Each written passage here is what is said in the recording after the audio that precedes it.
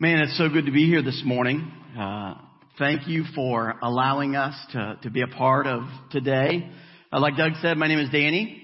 I'm married to Melissa, and we have three boys: Trey, who's 16, Nolan, who's 7, and a little 2-year-old boy that is assumedly burning down our neighborhood right now named Beckett.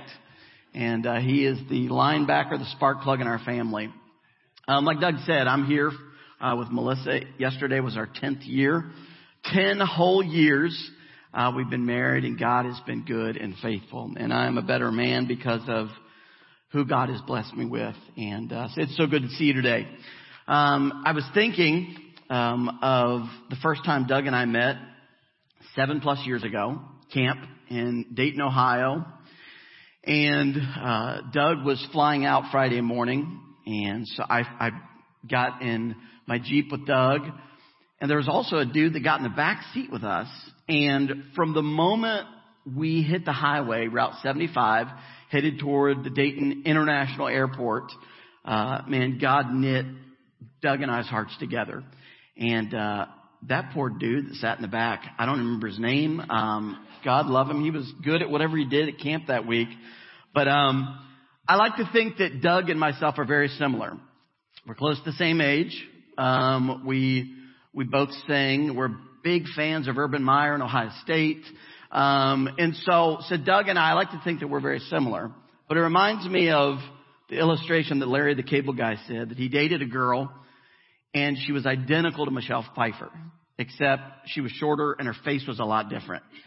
And so when I look at Doug and look at his talents, his abilities, his preaching style, his singing style, his chiseled frame now that he's working out, yada, yada. Other than that, we're pretty much the same person. And so it is a blessing to be here. I've listened to the last few messages that Loveless brought and that Blake brought, and of course Doug has been preaching. And so I encourage you this morning to set a very, very low bar as we begin the message today. This message is stuck in between a series that Doug just started on friendship. And let me give legitimacy and support to the series, because as Doug is speaking on, preaching on what it looks like to be a true friend, Doug has modeled that in my life. And Doug is one of those guys that we can go weeks without speaking, but God has used this dude to impact and touch my life and my ministry and my family's life in a special way. So as I've thought on this specific message for this specific season, for this specific church, God continued to bring me to the message title, Run. You say, Danny, why in the world run? Seriously. I realize you're from Columbus, Ohio. In Fort Worth, we have COVID that's happening right now. We have a pandemic. We have race relations in our nation that are unheard of, things that are happening. We have an election year, an election cycle that has more hatred and vitriol and dissension and turmoil than ever before. But I ask you today for just a few moments, bear with me. Because regardless of where you are, regardless of where we are as a nation, I believe with all my heart that Jesus has hope and help right where we are today. So in order to finish the message right, we must start right. If you look in your Bibles in Psalm chapter 119, which is squarely in the middle of your Bible, I want us to look at a passage of Scripture here that will illustrate for us where we must begin. Psalm chapter 119, and we'll begin in verse 97. This is David saying, "Oh, how I love your law. It is my meditation all the day. You, through your commandments, make me wiser than my enemies. For they're ever with me. I have more understanding than all my teachers. For your testimonies are my meditation. I understand more than the ancients because I keep your precepts. I have restrained my feet from every evil way that I may keep your word. I have not departed from your judgments, for you yourself have taught me. How sweet are your words to my taste, sweeter than honey to my mouth. Through your precepts I get understanding. Therefore, I hate every false way." And then verse 105 says, "Your word is a lamp to my feet and a light to my path." There are 176 verses in the 119th chapter of Psalm. And 173 of the 176 verses speak to God's word. Charles Spurgeon said a Bible that is falling apart usually belongs to someone that isn't. And if we understand the impact, if we understand that this book is the compass, this book is the standard, this is where we begin. So church, this morning I ask you, how much time in this season of life have you spent in this book? How much time have you been digging into the text so that the text gets into you? Now, if you'll look in your Bibles this morning in Hebrews chapter 12, we'll dive into the theme of the message this morning. Hebrews chapter 12, verses 1 through 4. To give context, the writer of Hebrews is speaking to the church, the Christians in Jerusalem. Because the church in Jerusalem is failing. It's struggling. There are issues that seem overwhelming. And as I think of where we are as a nation and where we are as a world and specifically where we are as a church with a capital C, I pray we understand today the relevance of this passage for us today. So let's read from Hebrews chapter 12, verse 1. Therefore we also, seeing we are surrounded by so great a cloud of witnesses, let us lay aside every weight and the sin which so easily ensnares us, and let us run with endurance the race that is set before us, looking unto Jesus, the author and finisher of our faith, who for the joy that was set before him endured the cross, despising the shame, and has sat down at the right hand of the throne of God. For consider him who endured such hostility from sinners against himself, lest you become weary and discouraged in your souls. You have not yet resisted to bloodshed, striving against sin. There are four very simple things that I want to convey, that I want to share this morning. Number one, the beginning of verse 1, we see the importance to recall. So often in running the race for Christ and being what we should be, we need to understand that we are not the first people that have ever faced trials and heartache and issues. So for us to understand to run in the present and to run in the potential, let's just for a moment look in the chapter before for those that have run in the past. In Hebrews chapter 11, verse 32, chapter 11 is known as kind of the chapter of faith. All of the heroes of the faith that have gone before us. And what more shall I say? For the time would fail me to tell of Gideon and Barak and Samson and Jephthah, also of David and Samuel and the prophets, who through faith subdued kingdoms, worked righteousness, obtained promises, stopped the mouths of lions, quenched the violence of fire, escaped the edge of the sword, out of weakness were made strong, became valiant in battle, turned to fight the armies of the aliens. Women received their dead raised to life. And in this passage of Scripture, we have illustration after illustration of, regardless of what we're facing today, Jesus has been faithful in days gone by. The heroes of the faith remind us of God's goodness and faithfulness. So although today's trials loom heavy and loom large, Christians, the church, have weathered storms in their day also. I think of Isaiah chapter 55 verse 9 that flies in the face of modern culture. Because we look at today and say, Danny, how can God do something great in the midst of COVID? How can God do something great when I'm stuck at home? How can God do something great when, I am so bound with fear and anticipation of the upcoming election? And what will 2021 look like? Isaiah chapter 55:9 says, Jesus speaking to us says, my ways are higher than your ways. For me personally, as I look back at my life, the faithfulness of Jesus has been so evident and so real. If you could see my life just over 13 years ago, I walked down the steps of the Franklin County Courthouse in Columbus, Ohio, after just going through a heartbreaking divorce. And I said out loud, Jesus, you'll never use me again. If you fast forward through 13 years, you will see God's power and the long reach of Jesus to pull me out of the pit, to redeem and restore my life. As we look through Scripture, we see that Daniel was saved not from the den of lions, but in the den of lions. Joseph was not saved from the Egyptians, but in Egypt. Shadrach, Meshach, and Abednego were not saved from the fire, but through the fire. The Israelites were saved not from the Red Sea as Pharaoh had them pushed against it, but through the Red Sea. But church, how easy it is, regardless of how faithful Jesus has been to us and all the illustrations that we have in His Word, how easy it is for us to forget that Jesus will show up. So number one, we recall. Number two, the Bible says that we must remove. In order to run, there are some things that we have to get rid of. Therefore, seeing we are surrounded by so great a cloud of witnesses, let us lay aside every weight and the sin which so easily besets us. In order to run well, there are some essential things that runners must do.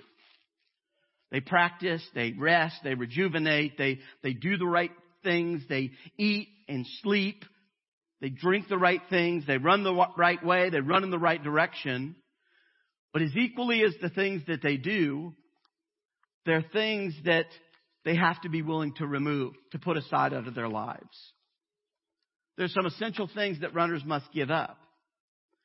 Church, sometimes it's important for us to understand that in order to run after Jesus and pursue Him, there are some good things that may be filling up our lives to the exclusion of God's best for us. We see two things here. Number one, we see here that it's important to remove the stuff. As you look at runners in 2,000 years ago and runners today, most runners run with not very much on. This is why, obviously, I'm not a runner. Let's just be real. That would be illegal up north.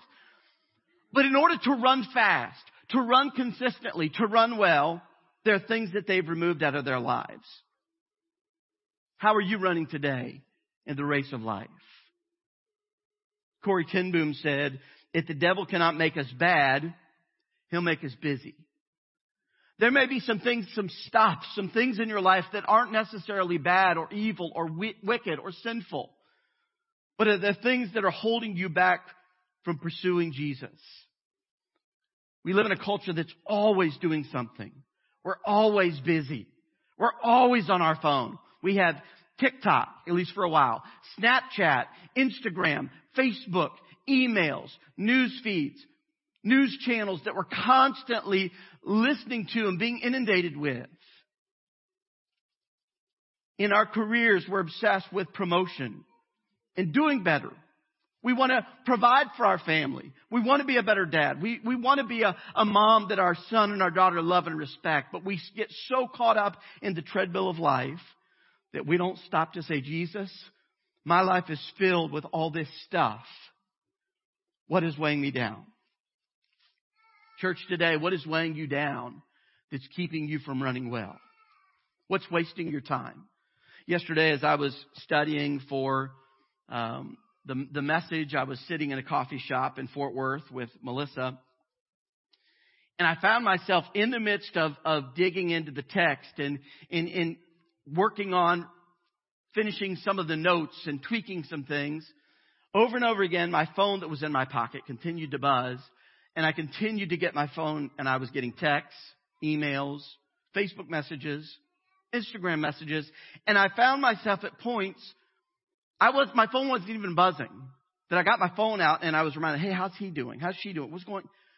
And I said, God, help me to understand how all of us have things in our life that weigh us down. So I went through my phone yesterday, probably took 10 minutes, and removed a ton of apps that had been weighing me down. Because in order to run well, there's stuff. There's things that we have to remove. Doug is doing a series on friendship. And just as important as who you should have as a friend is equally as important who you shouldn't have as a friend. Who are you giving piggyback rides to that is hampering and slowing down your walk with Jesus, your pursuit of Jesus? Next, not only do we see the stuff needs to be removed, but now we see the sin. Unlike the stuff that could involve good things, this is the part that involves removing only bad things. The things we struggle with in our flesh.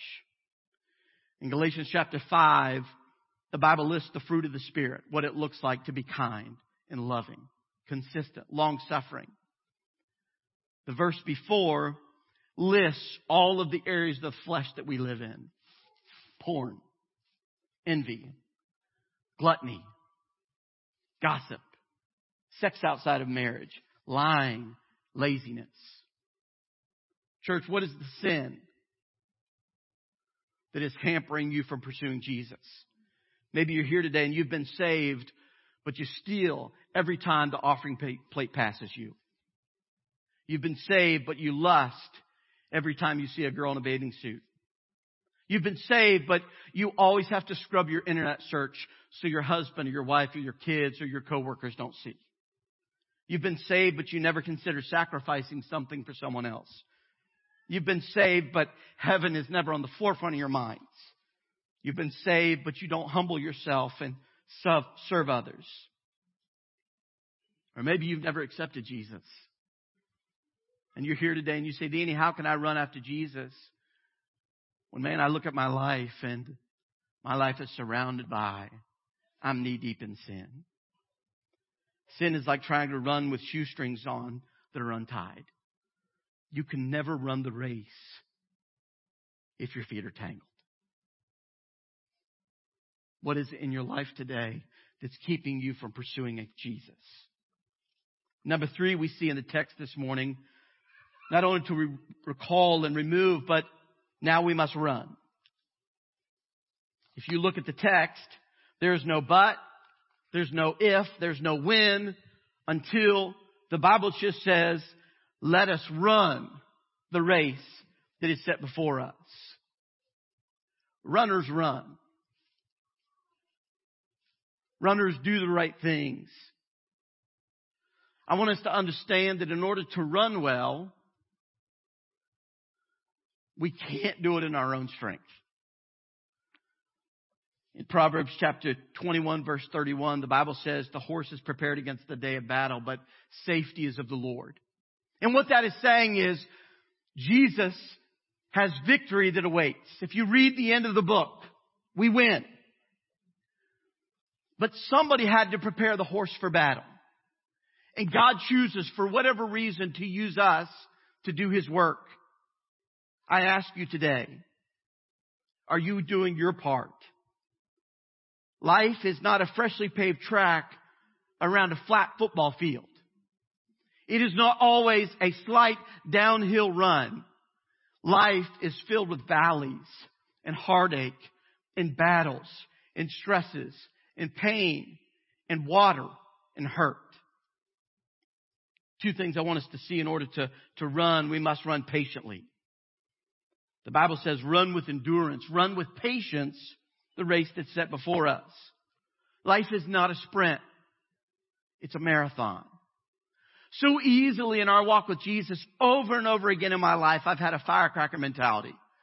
That, man, I hear a message or I hear a song. God speaks to my heart and, man, I'm excited. I'm pumped. I'm motivated. God, I want you to use me. But give me time, and as quickly as I get excited, I go back to the old Danny. And so often we live lives and we want to pursue Jesus and we sprint towards Him, not realizing and understanding that Jesus has put us on this earth to run patiently. I learned this early on in our marriage. Years ago, Melissa and I started dating. Back in that day, I was more like Doug's size. I was more svelte, like marble, chin, chest, all those things. So Melissa was a runner. And so I played a lot of sports, and so that's how I stayed in shape. So we were dating, and Melissa said, hey, let's run one day. So, dude, I'm a beast. Let's run. How far do you want to run? How fast do you want to run? I'll never forget, we started running. We started out near Ohio State. She lived right near campus, and so she was running. I was running alongside her, and she's going at a very, very slow gait.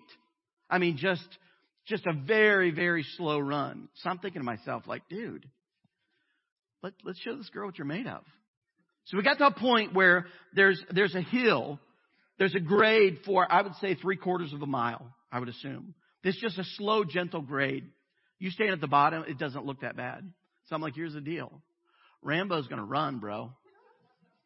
I took off. So Melissa's running at this slow pace. I took off, am running full tilt for, I would assume, a quarter mile. I'm impressed with myself at this point. I even turned around, and Melissa is just like this small little blip way far off in the distance. I probably got halfway up that hill. And suddenly I started to feel things in my stomach that didn't feel like you should be feeling when you're running. We got to a point where there was a light post along the road that I'm leaning over, dry heaving. Melissa's still not to me. She's got a long way to go. She finally gets to me. I'm just dripping in sweat. Soon after that, I veer off, unbeknownst to her, and go a different direction so that I can then literally get back to her apartment. And I fell on the steps of her apartment in the back and laid there, and I thought like my life was over as I'm hyperventilating. What was happening in my life? In my flesh, so often I want to run. But the Bible doesn't say that we are to sprint. The Bible says that we are to run with endurance the race that is set before us. We're called to run one step at a time, not only patiently, but personally. The Bible says that we are to run the race that is in front of us. Are you here today? Are you exhausted? Because you've been trying to run a race that maybe somebody else set for you. You're trying to run a race that you've seen somebody else run well. But until we understand that, man, to run faithfully and patiently, we must run personally. When was the last time that you experienced Jesus rocking your world? Today in church, are you experiencing routine? Or when was the last time that you experienced revival? Temple, I encourage you today, God did not call you to be Gateway, Village, Watermark. Jesus called Temple Baptist Church to be Temple Baptist Church. Are you staying in your lane? Are you being faithful where God has placed you? When was the last time that you shed tears? You got on your knees and you wept for a city that surrounds you that is lost and dying and going to a real hell. And so often the church of the living God really doesn't care because we're so consumed with what's in front of us. Are you serving? Are you changing? Are you growing in your walk with Jesus? There are so many powerful preachers in the Metroplex. A lot of guys that I've listened to for years. You have Young and Chandler, Wagner, Evans, Morris. But of all those names, I dare say that the one who's made the most impact in our part of the state sits in front of me today. For the last 7 years, Doug has poured into my heart, into my life, has poured into the hearts and lives of my students when I was a student pastor. And I can't tell you the number of times that I get on Temple's website and I will watch a sermon that Doug preaches and then forward it to my friends.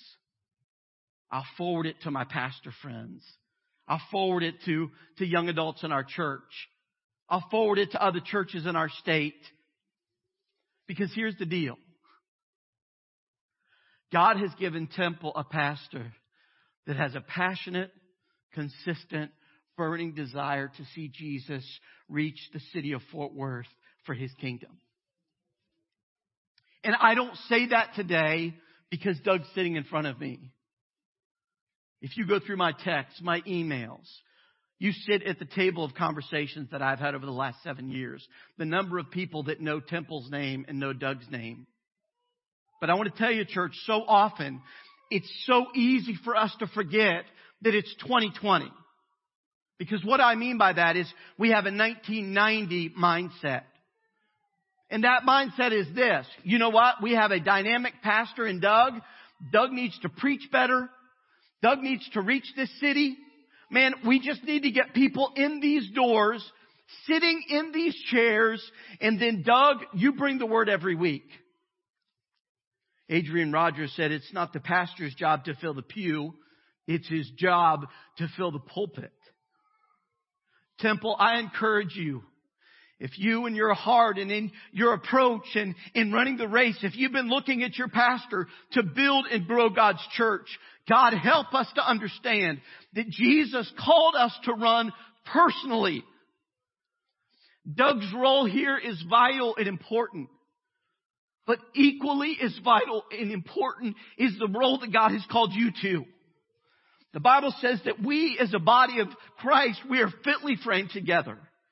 And if you're not carrying your part of the load, if you're not doing what God has created you and called you to do, we will never be the church that God wants us to be.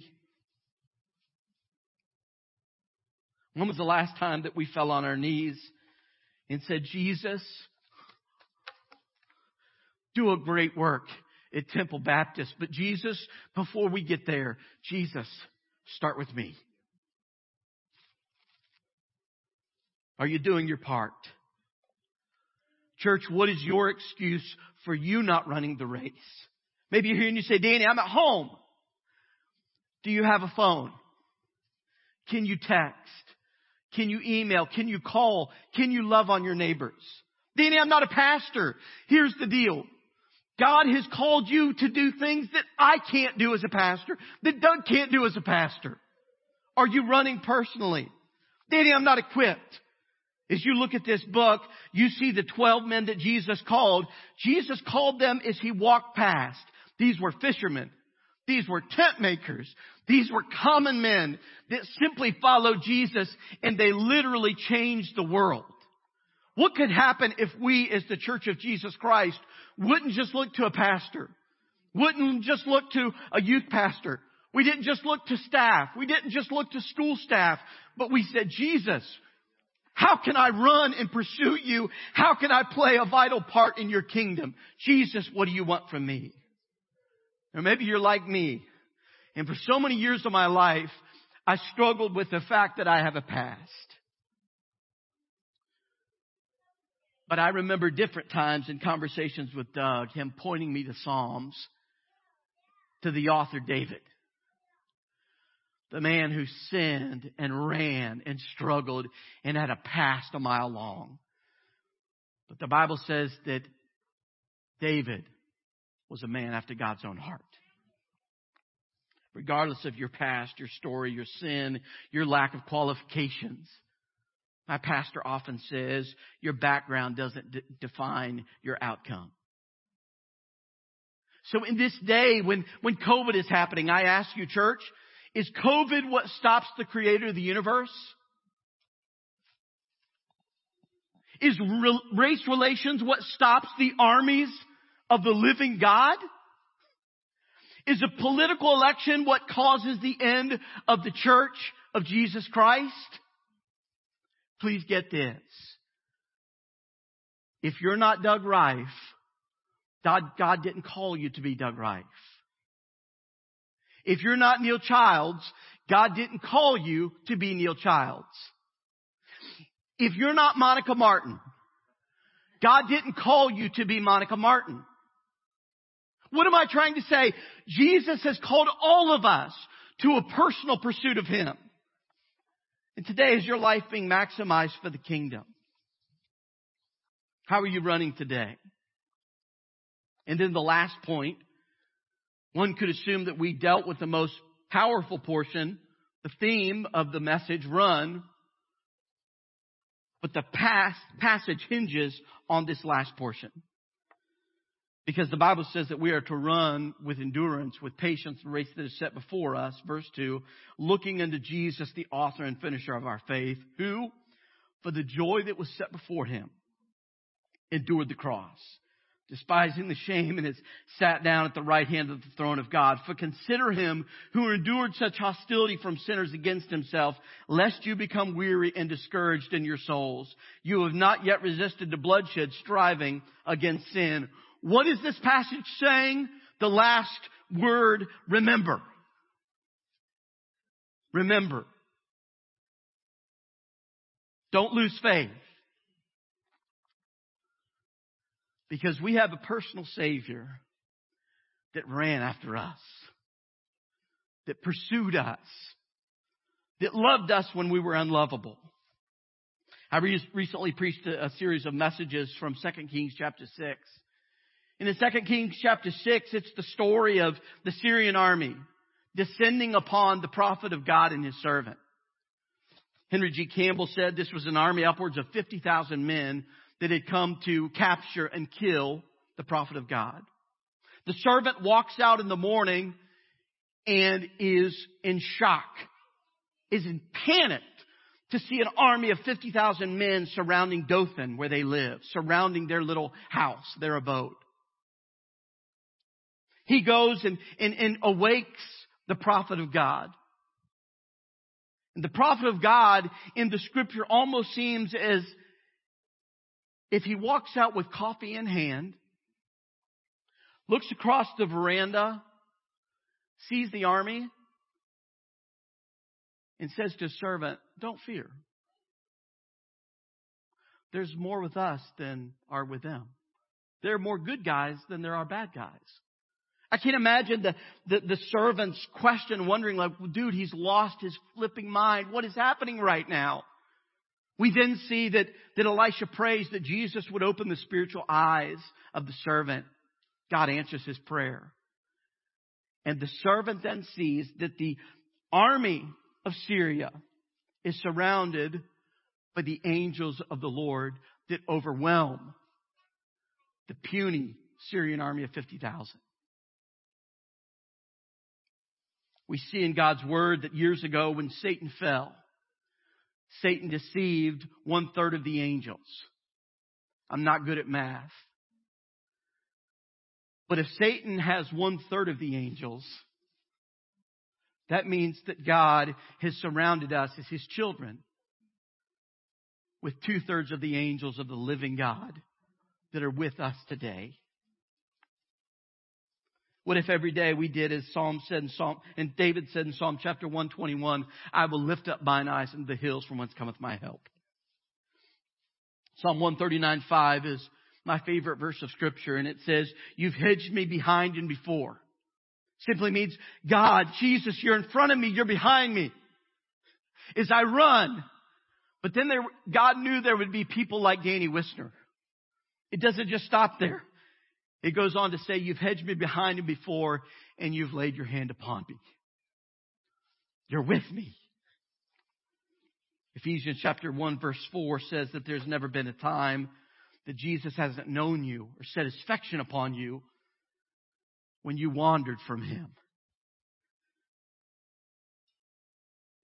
I was listening to a sermon by Todd Wagner. He shared the illustration of a message he heard, and the pastor said, "Satan knows our name, but calls us by our sin." Years ago, for a short period of time, I went to Christian school. I was homeschooled all my life. My family traveled and sang. And so went to Christian school to play sports for a very brief period of time. Very, very legalistic Christian school. And so one of the things that they did to encourage and bless their students was they made a plaque that hung above your desk that was your greatest character weakness. Mine was Mr. E. Mr. Excuse. I was always a little dude. I was always very insecure and shy and quiet. So anytime that I did something wrong, or anytime you called me out on it, I always had a reason why it wasn't my fault. Always. Always had a reason why it was my brother. Oh my gosh. Dude, if you met my brother, if you met him, you would understand. Or it was my sister's. It wasn't my fault. It was an accident. How much is that like Satan? That for all of us, Satan, today you walked in feeling the shame of being called by your sin. What a different picture from Isaiah chapter 43 verse 1, where the Bible says that God calls us by name. Satan knows our name but calls us by our sin. Jesus knows our sin but He calls us by name.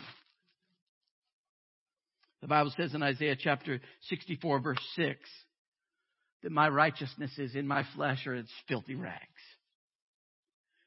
But the Bible says in 2 Corinthians chapter 12, verse 9, that my weakness is made perfect by His strength. In God's economy, the finish line never moves or changes. Church, His expectation for you will never alter. Pursue Him. Pursue truth, love. Run, be faithful, be humble. Pursue His word. And Jesus does not expect you to do what He has already done. Maybe some of you are exhausted because you're trying to run a race that somebody else set for you, or you're trying to run a race that you saw somebody else run. Today I want to ask you, what is the race that Jesus called you to run? Jesus didn't call us to be successful. He called us to be faithful. Revelation chapter 2, verse 10 says, be faithful unto death. Before I close today, I want to read for you words that were penned by an African pastor that was asked to renounce his faith. If he didn't renounce his faith, when he awoke the next morning, he would be killed. And these are the words that he penned the night before. I'm part of the fellowship of the unashamed. I have Holy Spirit power. The die has been cast. I've stepped over the line. The decision has been made. I'm a disciple of His. I won't look back, let up, slow down, back down, or be still. My past is redeemed. My present makes sense. My future is secure. I'm finished with low living, sight walking, small planning, smooth knees, colorless dreams, tamed visions, worldly talking, cheap giving, and dwarfed goals. I no longer need preeminence, prosperity, position, promotions, applause, or popularity. I don't have to be right, first, tops, recognized, praised, regarded, or rewarded. I now live by faith, lean on His presence, walk by patience, am uplifted by prayer, and labor by power. My pace is set. My gait is fast. My goal is heaven. My road is narrow. My way rough. My companions few. My guide is reliable, and my mission is clear. I cannot be bought, compromised, detoured, lured away, turned back, deluded, or delayed. I will not flinch in the face of sacrifice, hesitate in the presence of the adversary, negotiate at the table of the enemy, pander at the pool of popularity, or meander in the maze of mediocrity. I won't give up, shut up, let up until I've stayed up, stored up, prayed up, paid up, preached up for the cause of Christ. I am a disciple of Jesus Christ. I must go till He comes, give till I drop, preach till all know, and work till He stops me. And when He comes for His own, He'll have no problem recognizing me. My banner will be clear. A man that ran knowing that heaven awaited. If it never gets better, if COVID never goes away, if the pandemic constantly is morphing into something new, if the election doesn't go the way that you believe it should go, if the tension in our country doesn't cease, will you do what David said in Psalm chapter 119, verse 55, that says, I will remember your name in the night. In closing, believer, do you need to return to Jesus? Are you not running for Him today because maybe you're not very hungry for Jesus? Erwin Lutzer said many of us are not thirsty for Jesus because we've quenched our thirst at other fountains. Believer, are you tired today? Matthew chapter 11, verse 28 says, come to me all that you are heavy laden, and I will give you rest. And then unbeliever, if you don't know Jesus today, do you need to turn to Jesus? Maybe you're watching online. Or maybe you sit in this pew today, sit in these chairs today. The same sun that hardens the clay is the same sun that melts the snow. Maybe you've sat under the preaching of a pastor that has consistently pursued the gospel. You know what this book says. But you sitting in a seat, following a set of religious rules, is checking off the box in knowing Jesus. Is today the day that you need to remember that there is a difference between those that proclaim the name of Jesus and those who don't? Jesus didn't come to make bad men good. He came to make dead men alive.